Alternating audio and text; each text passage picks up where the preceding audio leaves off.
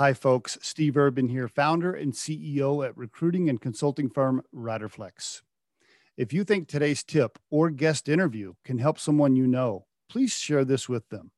And if you enjoy listening to our show, please subscribe to our channel and hit the like button on the episodes. Finally, aside from our podcast, our day job here at Riderflex is to provide recruiting, staffing, and consulting services. You can visit riderflex.com to learn more about us and get the information on the services we provide. And now, a quick word from our sponsor and friends at Marketing 360. Try the #1 marketing platform for small business. Everything you need from design to marketing to CRM. Learn more at marketing360.com. Marketing 360. Fuel your brand.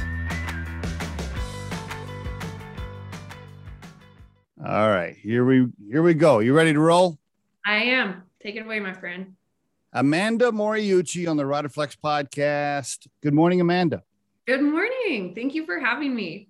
I'm glad to have you on here. Cool story. I saw your background and interested to find out more. But before we get into, business and Appet Ventures, tell me about you, the person. Like, I'm assuming, did you grow up in Colorado? I know you went to CU, but I don't know. Give me the family history. Give me some stuff there, early life stuff. Go for it. Oh, man. All right. So I'm originally from Montana, actually. Okay. My dad was in oil and gas. He had a really cool job. He worked with the local tribes in Montana and worked to negotiate putting pipelines through reservation land. And my dad was really respected. He was an incredible, just a generous human. He was awesome. And learned a lot from him on how to sell and how to build just an influential career through generosity. So, he really helped me with that. And then my mom, she was an early entrepreneur back before it was cool, which is amazing. I mean, to be a female entrepreneur in the 80s, right? That takes some grit and some gumption. And I learned a lot from her on, how to run a business and a family at the same time. And as a mom now myself, I mean, in fact, I was just telling her over wine last night, I don't know how she did it. I mean, today we have Amazon Fresh and we have, iPads to keep the kids busy and our access to convenience is so much higher than it was when I was growing up. So, my parents are amazing. I'm so grateful to both of them for what I learned there. Now I did go to CU, so go Buffs. Really proud of that. Now, did you have any siblings, by the way, or are you only child? I do. I have a younger sister. She's in Colorado as well. And then, it's just the two of us. And why'd you decide to go to CU?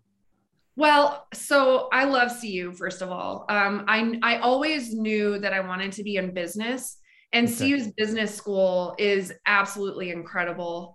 It was close enough, but just far enough away from my parents so I could, fly the nest or so to speak. And then, and I say it often, CU was some of the best times of my life. I learned a ton there and really got involved. I also loved, with any typical university that's larger, I got to experiment with a lot of different activities. I tried yoga for the first time at CU. I got heavily involved in business at CU and really took advantage of everything that campus had to offer. And I'm grateful for that. That also kind of molded me. Don't you wish sometimes, you ever think, man, boy, I wish I could go back and do that again. College was fun, wasn't it? Amazing. It was amazing. Yeah. And I had the energy to do every possible activity and I loved it. I learned a lot about myself and opened up my eyes to other really cool ways of thinking and doing things. And it was awesome. I'm glad. Now you majored in marketing, right? Is that correct? Yep. I majored in marketing. Yes. Okay. And did you know you thought I want to be in business, or were you thinking early on, I want to be, did you have a whiteboarded plan? Like I want to be a CEO someday, or I want to own my own business? Or were you just thinking, hey, I'm just going to major in marketing. I know I want to be in business, kind of a general thought process. Okay. Yeah. So I always knew I wanted to be in sales. I always joke that sales was a disease I was born with. It's just, I love it. It's and in every role, knowing what I know now, every role in business involves some level of salesmanship. Yes, And absolutely. that was my only I think thing I missed at CU is when I went, they didn't have a sales program there. So I really, marketing was the closest thing in my mind to sales. I Okay. took some accounting classes too. I really dove in because I wasn't sure really which way my brain was going to go. Okay. But I always knew I wanted to be in sales. And then I did have a goal to be the VP of sales by the time I hit 35. Really? Yeah. Which, when I was 20, 21, I was like, oh my God, 35 is ancient. That's a lifetime away. I can get that. And it's so funny to look back. And I did hit that goal, but now I feel like I'm 38 now and I feel like I'm just getting started. So You're 38 now. You said you're a mom. You have, how many kids you got? So I got two stepsons, 15 Wow. and 13. And then I Wow. have my, we call him the bio baby since I guess I grew him. And no more my son, no less my son than my stepsons, just, Okay. but yeah, and he's 2. So I have a fraternity. So light a candle or send me good vibes. So that's 3 boys then? 3 boys. Okay. And 2 stepchildren. Okay. Now, being a step parent is a tough job. I know because I did it myself. And so that is not an easy job. So and they're teenagers. So let me make sure I heard you. Okay. So you got 2 stepchildren that are teenagers. They're boys and you're a CEO all at the same time. Plus you have, what'd you say? A 2-year-old? A toddler boy also. Whoa. Okay. You're busy. Yes, I am. But I have, my husband is amazing. He's a firefighter for Denver Fire. Okay. He's incredible. We're a perfect partnership and I can't do this without him. There's no way. So now the good news is firefighters, they're usually pretty tough guys, right? So if those boys get out of hand, he probably has some control over them. I'm not that you don't, but I think of firefighters as just a very intimidating physical presence. Yeah, except for when he dives in and they all wrestle and I'm like screaming at him to get outside if they're going to do that. But yeah, it's great. Very cool. So you met your husband. How'd you and your husband meet? We met at a bar in Denver at the Whiskey Bar. Which is great. I know right where that is. I've been there several times. Okay. Yeah, I love it. And, little tidbit for those that are still looking for their person. I was not looking to date at that point in time. And I think because I was fully myself. And when we met, it was easy. And I think for those that have their person or their soulmate, they can speak to that. It's less love at first sight and more just like the comfort of 2 puzzle pieces fitting. So now how long have you guys been married? We got married in 2016. So 5 years. We've been together for 8. So 8 years. So at the time he had like an 8 and a 6-year-old or whatever, something like that. Yeah. So when you met him, you're sitting there at the whiskey bar and you're like, so what are you doing? He's like, I'm a firefighter. And you're like, okay, that's cool. And then you're like, are you married? He's like, no, I'm not married. I'm divorced. And you're like, you got kids? Oh yeah, I got 2 kids. You're like, oh, okay. Yeah. Actually, he told me he was a garbage man. He did. I was naive. I didn't know that there's a culture around that. Like a lot of people really love firemen. I did not know that. I was very naive to that. Oh, well, gotcha. Yeah. And then, my parents were divorced too. So the kid thing, it didn't scare me off. Okay. And it's funny. Step parenting, it is a challenge, but it's because I love my boys just like I gave birth to them. It's the same love. Cool. I think the only challenge is you have to give up that time to mom, and obviously she needs that and deserves that. But for me, it's they're my boys, they're my sons. That's awesome. It's our family. It's beautiful. And when I got pregnant with Bennett, I said, guys, family is not marked by a certain structure. It's marked by love. And I've really been able to live that out with my boys. It's been it's been such a blessing. I That's think great. of all the things I'm most proud of, it's my family I'm most proud of. So Very cool. Can I ask you a firefighter question? Because I want you to ask your yes. husband. I'm wondering if you and your husband have talked about this specific topic. I'm just curious. So I am a huge mountain camping ATV, go up to the mountains all the time. And it's like, it's my main hobby. I've been to all the burned areas that happened last year. Whether it's Northern Colorado or whatever, I've seen some of the devastation. So I've seen devastation. I'm emotionally affected by that. But then I just went camping this last week, and there was a fire ban where I went up in Southern Wyoming, up in Medicine Bow. And I'm just so torn on the whole thing, right? Like I've been through areas that have been devastated with fire, and I think, my God, this is just terrible. Like I'm never going to see these. I'm never going to see this. Like I'm 54. So by the time this stuff comes back, I'm dead. And so I'm super depressed by that. But then, when I go camping, I'm like, man, I really wish I could light a campfire, because going camp, that's like all about. So then I'm like, should we just cancel campfires altogether? And I'm torn on that emotionally. And I go back and forth with that. I'm just wondering what your husband's opinion is on that. Or if you guys, I'm sure you guys talk about this stuff. I'm sure. We have.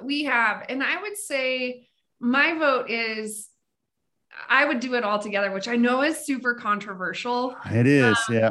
It's but tough. Look, you can't control, like, one little spark escapes and you're toast. And I would say the risk isn't worth it, which is a huge bummer. So, and I never would have said that before until I drove through some of the Southern Wyoming up near Fox Park and some things that burned last year. And I drove through there and I'm like, my God, like, okay.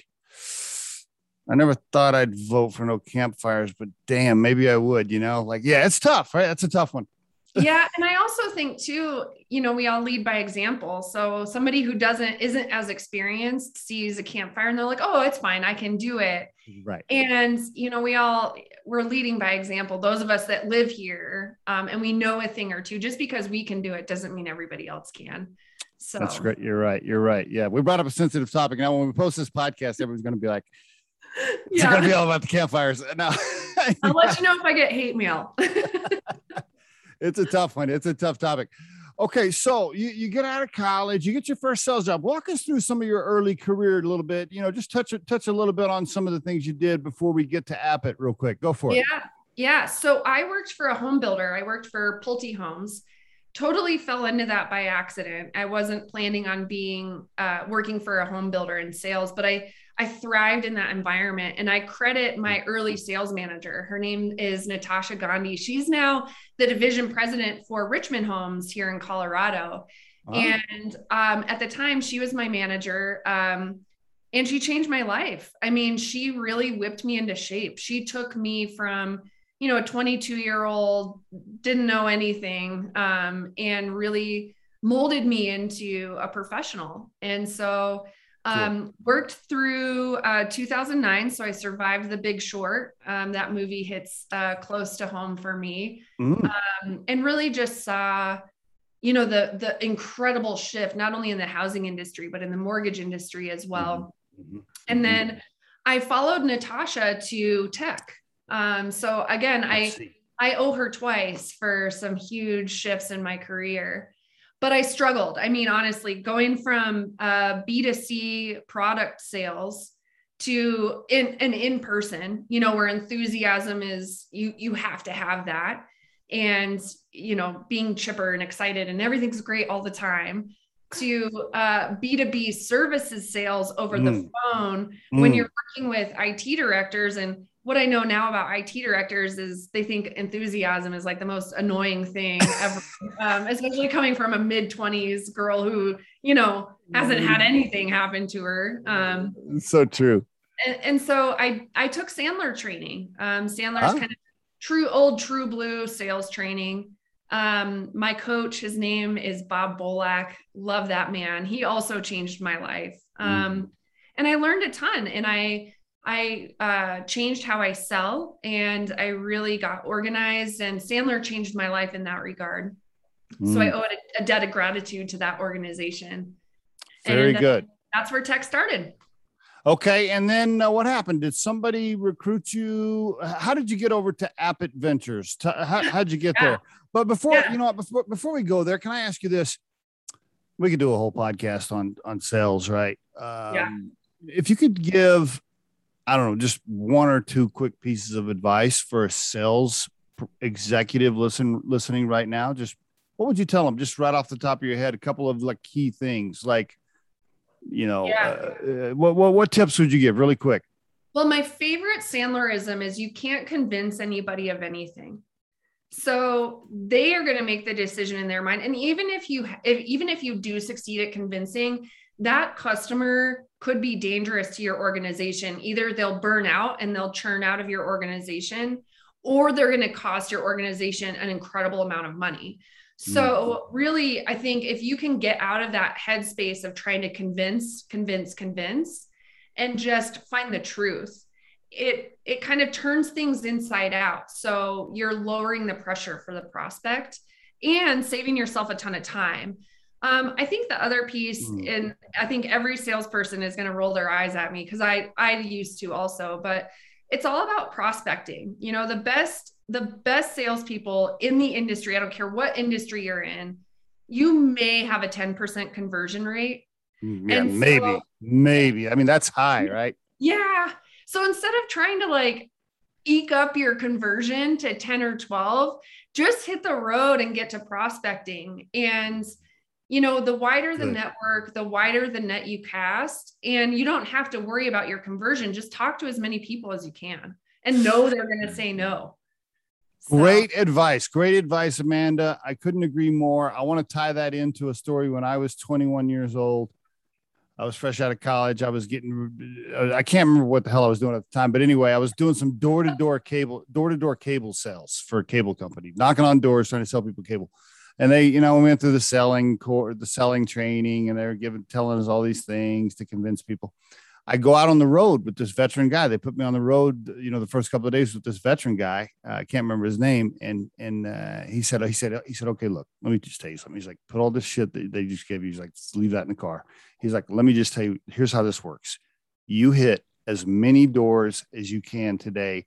And you just simply say, hello, Mrs. Jones. Do you need cable? You don't need cable? Okay, thanks. Boom. Next guy. Hello, Mr. Brown. You need cable today? Boom. Go. He was like, don't sit there and spend 20 minutes trying to talk Mrs. Jones into cable if she don't want it. Just move to the next house. And he was all about just move, stick and move. Boom, boom, boom. That's so true. It's so true. Because when you do that too, like the rhythm of prospecting keeps you from getting too emotionally attached to one customer. Because when you get emotionally attached, you start to make really bad decisions. Good stuff, Amanda. Good stuff. Okay. Man, we could do a whole podcast on selling. Let's go into, all right. So what happened? Abbott Ventures. First of all, how about this? Why don't you give the 3-minute overview, the 3-minute elevator pitch on what Abbott Ventures is? Yeah. For the listeners, then talk about how you got there and so forth. So we build custom apps. So Abbott's best known for the My Colorado app. It's the first fully custom digital ID in the country. Really proud of that work because all of the security that goes into it, it's actually more secure than your plastic actual hard copy driver's license. The other cool thing is the My Colorado app now has your vaccination record. So if you've gotten vaccinated or if you're partially vaccinated, it's in the app for you right there. And we're one of the very, very few states that's been able to do that. And so I'm proud of that, just with the impact that we've had on our community. And it's super convenient. And in Colorado, it's a legal form of identification. Okay. We're not quite there with TSA yet, but locally it's a legal form of ID. So if in layman's terms, if Riderflex, my recruiting firm, if we needed an app if we were like, oh, we want to build an app for applicants to apply and talk to our recruiters, we call you and you can build a custom app. That's what you guys do? Yeah. And right now, a lot of the projects I love taking on are if you have like, if you're running a custom process on an Excel spreadsheet, or you're still using paper, or I really like those. Like I always see piles of money behind Excel spreadsheets and paper, because if we can turn that into an app and you can automate some of that work, it helps our customers grow. I mean, there's a really good return on investment for that. So, and who's your target audience? Small to mid-size, Fortune 500? Yep. Small to mid-sized companies. We're industry agnostic because workflows are workflows. I don't care if you're in energy or healthcare or business services or whatever. And I like a certain size only because I have this theory: once you crest about 3 million in your business, you're really getting into that mode where you're needing to invest in some scale. So you've grown to this point, you need a scale, and really scaling is where custom software starts to add value. Before then, it's stressful. You're spending a lot of money, and you may not have the outcome that you're looking for. But right at that tipping point of 3 million, that's when you're going to be really needing to invest in scaling some of your workflows. And that's where we really step in. And then once a company gets to what, 20, 30, 40, 50 million, 100 million, by then it's different. We'll still work with them, but usually by that point they have like a built out IT team. And then we have like some staffing agreements where we'll put some of our people on staff to help the businesses continue to grow. It's just a different model. I see. And do you have a bunch of software engineers? You got all these full stack developers and software engineers on your team? Are they employees or are you do you farm that out to contractors? What's the model look like for you? Sorry. No worries. Yeah, no worries. You can hit that. For the listeners, we use the mute button all the time for if you see me hitting my mute button, by the way, I'm hacking up over here on this side. So it's all good. It's totally good. I do that while you're getting cleared. Yeah, I'll just tell the listeners I do that all the time. Like, okay, sometimes I had too much coffee, and then I take a drink of water, and then I start coughing and whatever. And then I'm trying to clear my voice, and I'm hacking up or whatever. Oh my gosh. I'm like all worked up now. So I do that all the time. It happens to me all the time. Totally good. The listeners love that because then they're like, oh, this person's human. This is not just a robot. Oh my gosh. It happens to all of us. Or something. And it always happens on a call, which kills me. I totally agree. You know what also happens to me sometimes? I'll be on a podcast. I'll forget to turn my fan on or something, and it'll get hot. Plus I got this big light shining in my face. And then now all of a sudden I'm sweating, and I'm like, okay, what do I do? Do I hit pause and like turn the fan on? What do I do here? So yeah, we have employees. We've got a team in Hyderabad in India. Oh, okay. All right. I love these guys. So, I've been in software since 2009, and these are some of the most talented developers I've ever worked with. So we like to use our Hyderabad team for the projects. So like when we're taking like a fixed project, we take an Excel spreadsheet and we convert it to an app. The requirements are clear. We have a timeline. That's what I use my team in India for. And those are our employees. And then those are employees. Okay. So your engineer, so most of your software engineers are overseas, so to speak. Yep. And then we have some employees nearshore in Costa Rica. Okay. So those guys, because they're in our same time zone, we'll use those guys to do a lot of our staffing projects or ongoing support or things like that. Okay. And I think as far as Appet's concerned, that's what I'm most proud of is that handoff between the two teams.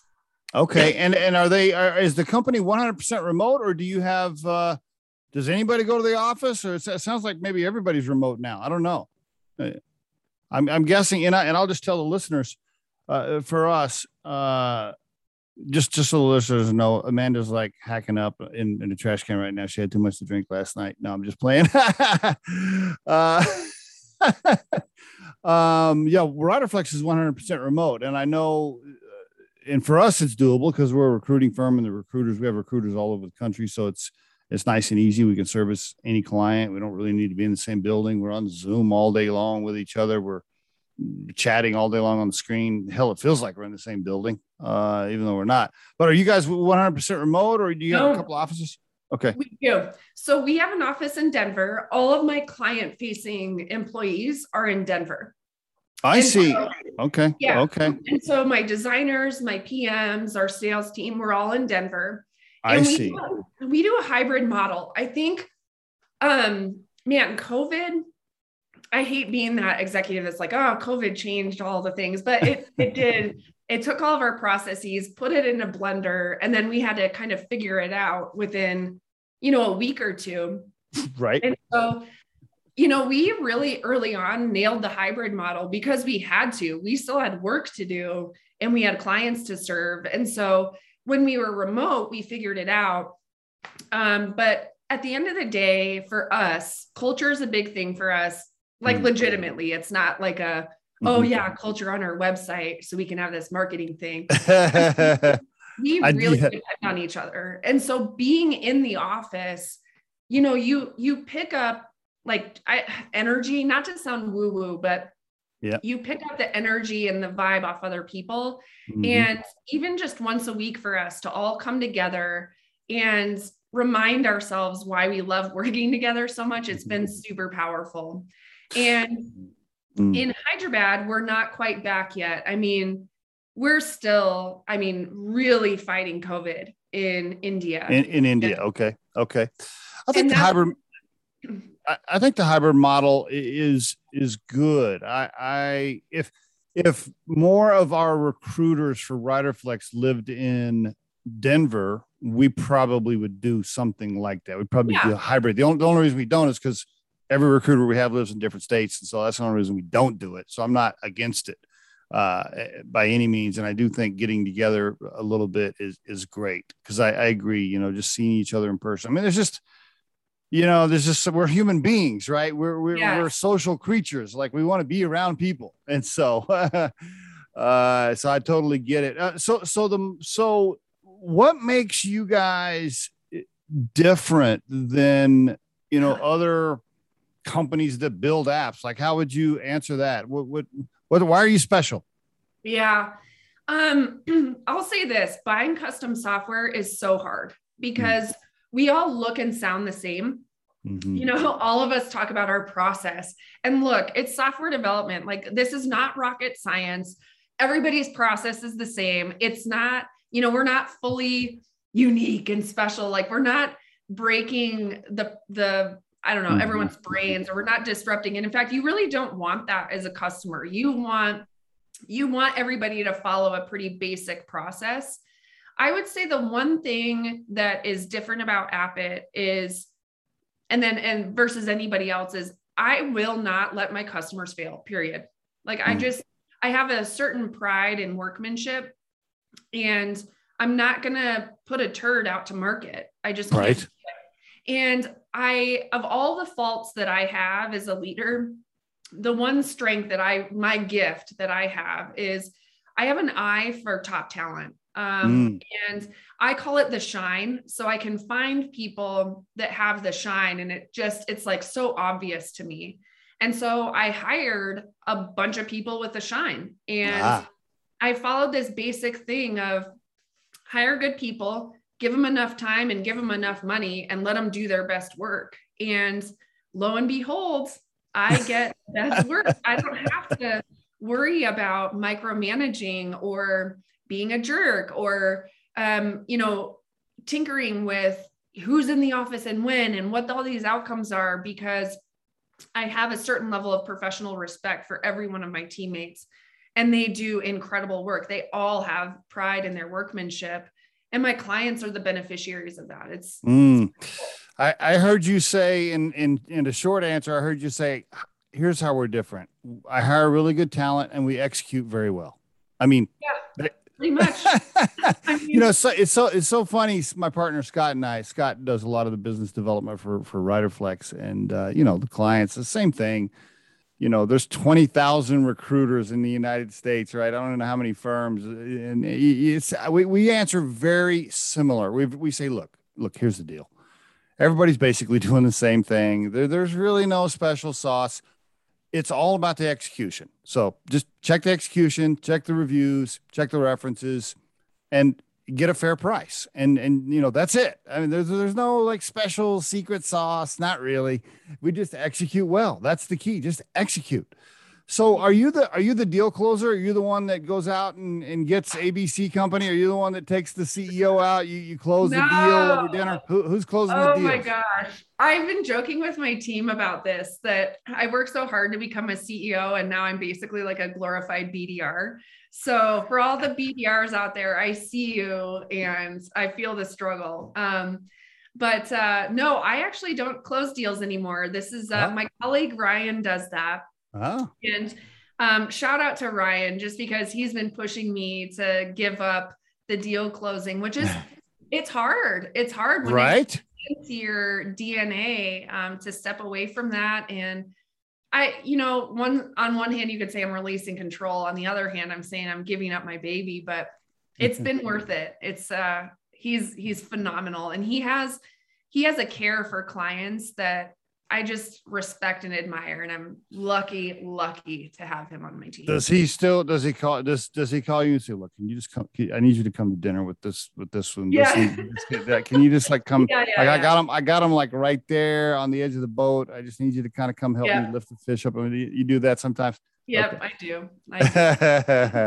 The same thing. Scott and I work very, very, very, very similar. Scott he'll just work a client, forever. And then he'll be like, hey, look, I need you to come to happy hour with this guy or this little girl just for a couple hours. Okay. For customers, I feel like they have to see you to make sure you're not a jerk. Like nobody wants to do business with a jerk. And, agreed.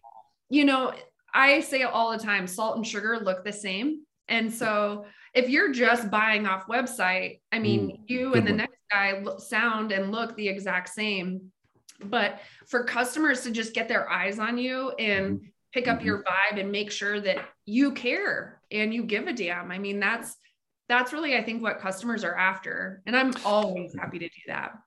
Agreed. And I would go further by saying, even if you do close a client over the phone without ever meeting them, and you don't really establish the right relationship in the beginning, there's a much higher chance that it's not going to go well, because then there's no emotional connection and so forth. Yeah. Could agree more. Now, how did you, by the way, for the listeners, it's appitventures.com. appitventures.com is the website. That's where they can go. And then they can also find Amanda on LinkedIn as well. Connect with her there. Send her a bunch of sales messages. She loves those. How did you get recruited? And then did you come in as the CEO? What's the story? No. So, okay. When I was at my tech company with my sales manager, Natasha, it was a shop in Boulder. Okay. And we were all US based. So we were building on just some huge accounts. So enterprise accounts. And this will date me. I guess I already shared how old I was, but when I was at Amadeus, the iPhone was just coming out. Okay. So this is like 2010 ish, right? Okay. And at the time, apps weren't a thing yet. Like, I don't know if you guys remember, that's just right. And wrapped around the Apple App Store, the physical store, the brick and mortar, not the app store on your phone. And right about 2012, that's when Appit started. We were picking up some entrepreneurs at my shop in Boulder, and we weren't set up to serve these guys because we were working with, enterprise accounts, huge clients. Okay. And so I started referring my entrepreneurs over to Appit back in 2012. And the team that was there at the time, they took incredible care of my entrepreneurs, and I cared about my reputation. I wanted these entrepreneurs to be left in a good place. And so Rob Carpenter, the founder of Appit, and I built a strong professional friendship, and we would just share business back and forth. And then Rob ended up building this product company with my team in Hyderabad today. And do you remember that talking billboard from Minority Report remember that scene when Tom Cruise is running through the mall and the billboard did that retinol scan? Yes. And she was like, hey, Mom, how'd you like those khakis? Yes. Uh-huh. Yep. So Rob built that. So that's that. And he is thriving with that product company. And he didn't want to. And so was, by the way, Rob Carpenter was also on the Riderflex podcast. He was a guest. He was, oh gosh. So you know Rob, he's amazing. Yeah. No, Rob. So he was the founder of Abbott. He was. And then built Valiant. And then did he sell it? Is he still an owner? And then he started Valiant, or what's the story? Oh God. So he had me come in as VP of sales. I joined November of 2017. And he was the CEO and founder, one of the co-founders. Okay. Yep, exactly. And then I found out I was pregnant April 2018. Okay. Got promoted to CEO in August of 2018. Because he was like, hey, I'm gonna start this other thing, Valiant, and I need you to run Abbott. Yeah, pretty much. Okay. All right. So let's see, November, joined as VP of sales, found out I was pregnant in April, got promoted in August, had Bennett in December of 2018. And then at that point, I was like, man, I need to take on a line of credit because I need to hire some people to help me out. But I couldn't get a line of credit as a minority stakeholder in the business. So, I just dove in head first and I was like, Rob, let me buy the majority share of Abbott from you. Wow. I bought the majority share of Abbott in July of 2019. And then I guess they say the rest is history. So I joke sometimes. I'm like, well, I just bought my promotion. Okay. So that's how it happened. So now you are the majority owner of Abbott. Yep. So we're women owned, which in some circles matters and others it doesn't. And I mean, I'm proud of it. So I'll just take that. Yeah, no, I love it. Hey, I love it. No, congratulations. So, and plus you're in control of the cap table, so to speak. So there's no board or other owners calling you saying, hey, Amanda, you need to do this or that. No. Yeah. So it's been really freeing. I see. Getting through COVID and some of those emergency, like the PPP loan and just flying through that. I mean, you had to be on top of it. Sure. Right. And if you weren't, I mean, I am so grateful every day that it worked out the way that it did. Cause that little boost kept us in business. Yes. Okay. So, very, very good. Are you, how many employees or what's your team size? Gosh, we are now up to, I want to say 84. We're going through a pretty heavy hiring push. So I don't know that off the top of my head, but we've been growing so fast. So congratulations. Can you share revenue? Can you give a general, like how much you want to share? Yeah. So we, when I took over Abbott, we were just under $1 million. So like 2017, we ended just under $1 million. And this year we'll end at 3. Nice. So we're chugging along. Nice. Were you up over in 2020? Did you actually beat 2019 sales even with COVID? We did. I mean, by the hair of our teeth. So I'm not going to be like, oh yeah, we had 40% year growth, but we held on. I think, from 2020, what I'm most proud of is I didn't let go of a single employee and we stayed afloat. I didn't have a bang up year on profitability, but we stayed together. And I think that's what matters. We went through a global pandemic as a global team and held on. So have you taken on cash since you bought the company, since you bought majority? Do you have any outside cash, any other investors? No.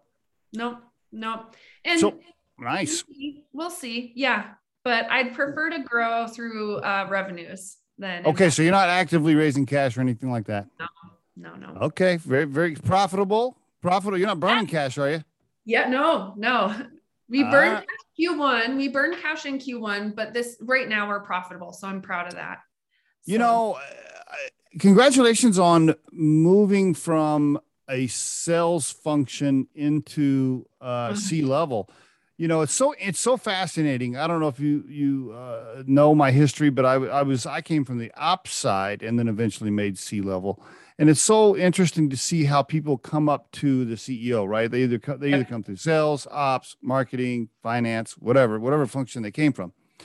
Rob obviously saw in you, much more than just a salesperson, right? He saw the overall business savvy, the understanding of the financials, and everything else it takes to be a CEO, right?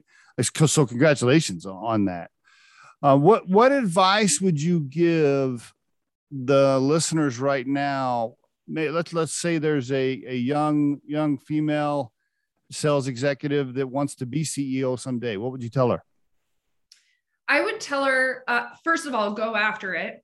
And second of all, don't beat yourself up when you don't know everything. I think the very personality that takes on that CEO role, we do it because, we have like a natural bend towards leadership, but there's a difference between leadership and perfectionism. And I think a lot of times as women CEOs, we are expected to know everything and be everything and do everything. And that's a lie. You can't. I've tried it a few times. And I think the more that I tried to hoard everything and be perfect, the more my team suffered. And so for me, it's find the people that fill in your gaps and keep them close. And don't be shy about being like, I don't know how to do this. How do I figure out how to do it? Just don't get stuck, I think is the overarching sentiment there. What's the toughest thing you deal with right now on a daily, weekly basis as a CEO? What are the, what's the toughest part about the job for you right now? Oh gosh. So I'm learning the lesson right now that when I make a decision, first of all, it doesn't always guarantee the outcome. And secondly, the outcome doesn't usually come for like 6 to 9 months. And so, this expectation that, oh, I made the decision, the problem's fixed now. That's a myth. And so that's my lesson right now. That's good stuff. Okay. Very good. All right, cool. I want to ask you a couple of questions about current topics that CEOs are facing that are sensitive or,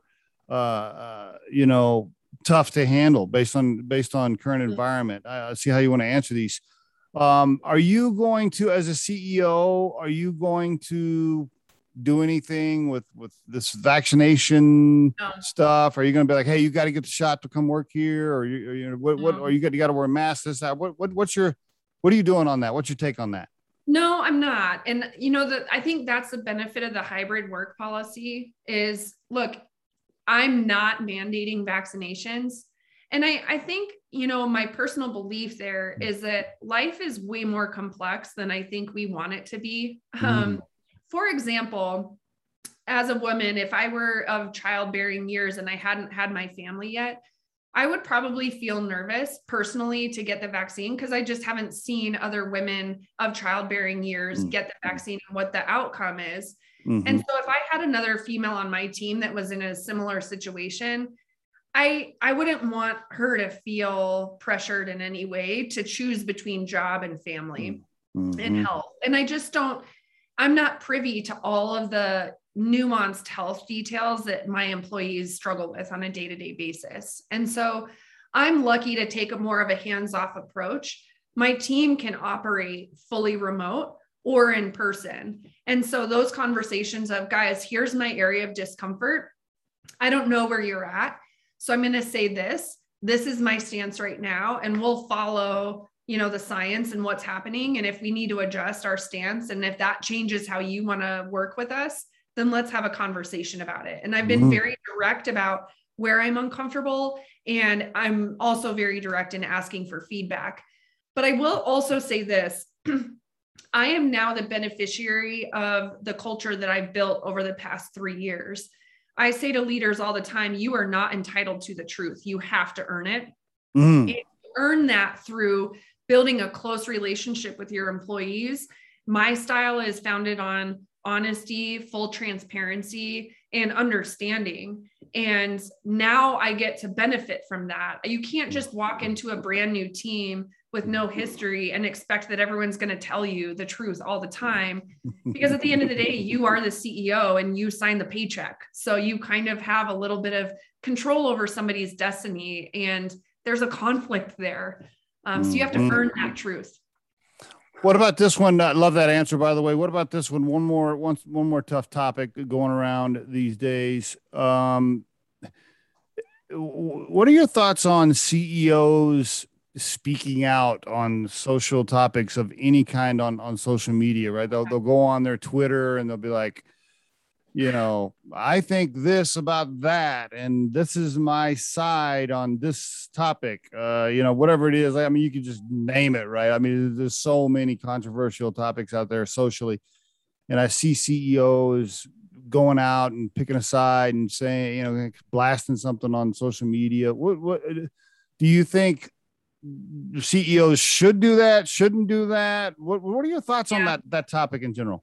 For me personally, I don't think people care what I think about the social matter of the moment. Yeah. My clients and the people that listen to me want to learn more about technology and what I do for a living. Mm-hmm. And I think another way I prefer to exact my influence by example, rather than talking about it. And I think the other thing too is, look, you have to know who I am as a person, like the whole depth of everything to understand my viewpoint. And most people don't. They just see snapshots of me. And so, me stirring the pot doesn't add value. Where I add value is I deliver good software for my customers and I take care of my team. And I also care very much about building a diverse team. And diversity is so much more than skin color or sexual orientation or gender. It's diversity of thought. It's diversity of experience.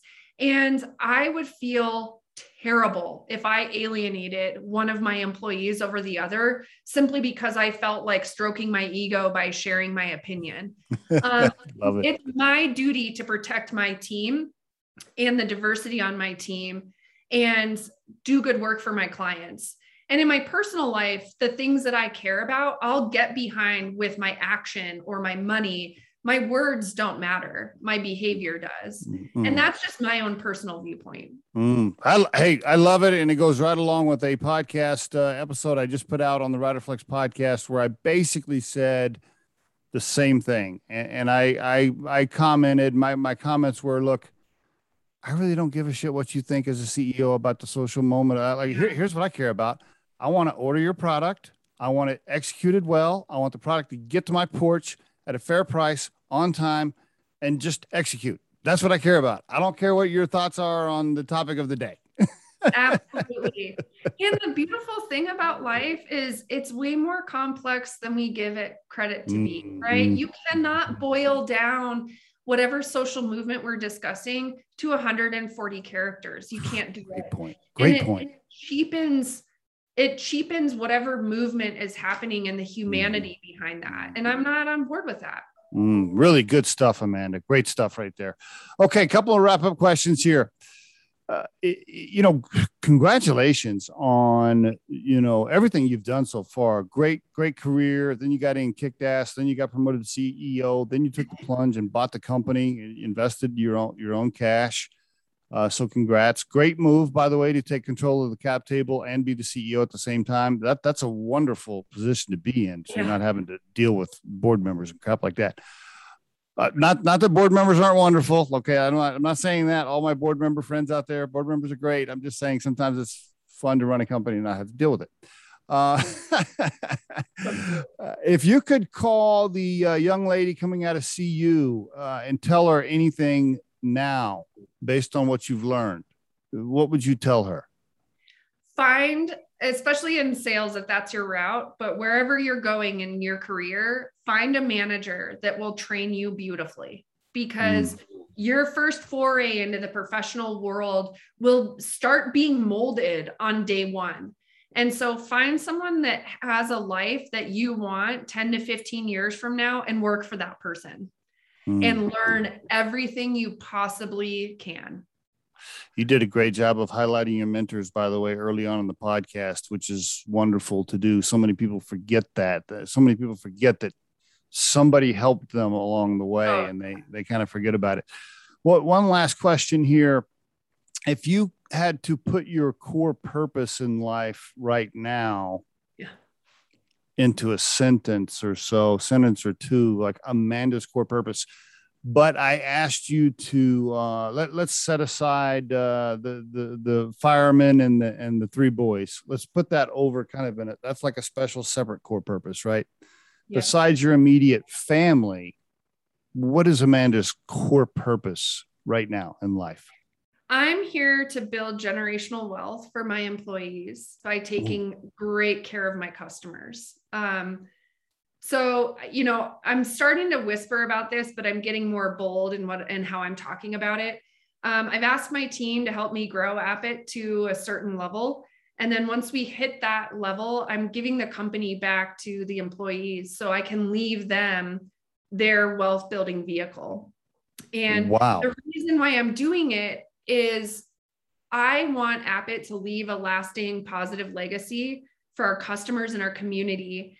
And I believe that money is the great magnifier. You know how like when we were younger, if you started to go out to the bars with your friends and you were in a bad mood and you drank, and then the bad mood just got worse, versus if you're in a good mood and you go out with your friends and it turns out to be like a crazy, funny, silly night. So alcohol is a magnifier in that way. Money is also a magnifier. And once you take somebody with the shine who leaves a positive impact anyways, and you put money on top of that, it expands their influence and their impact. And that's what I'm after. Love it, Amanda. I love it.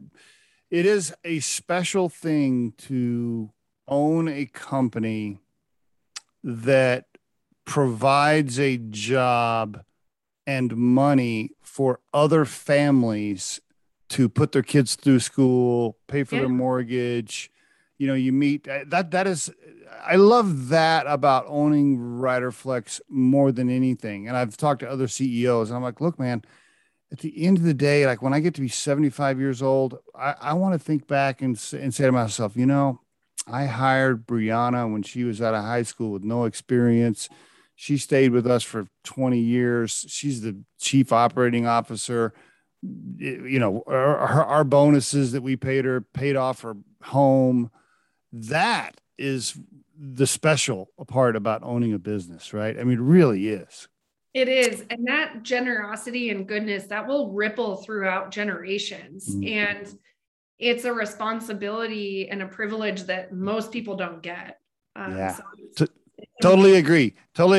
Amanda, wonderful stuff. Thank you so much for being on the Riderflex podcast. I really appreciate it. Great stuff. Thanks, Steve. It's good to see you.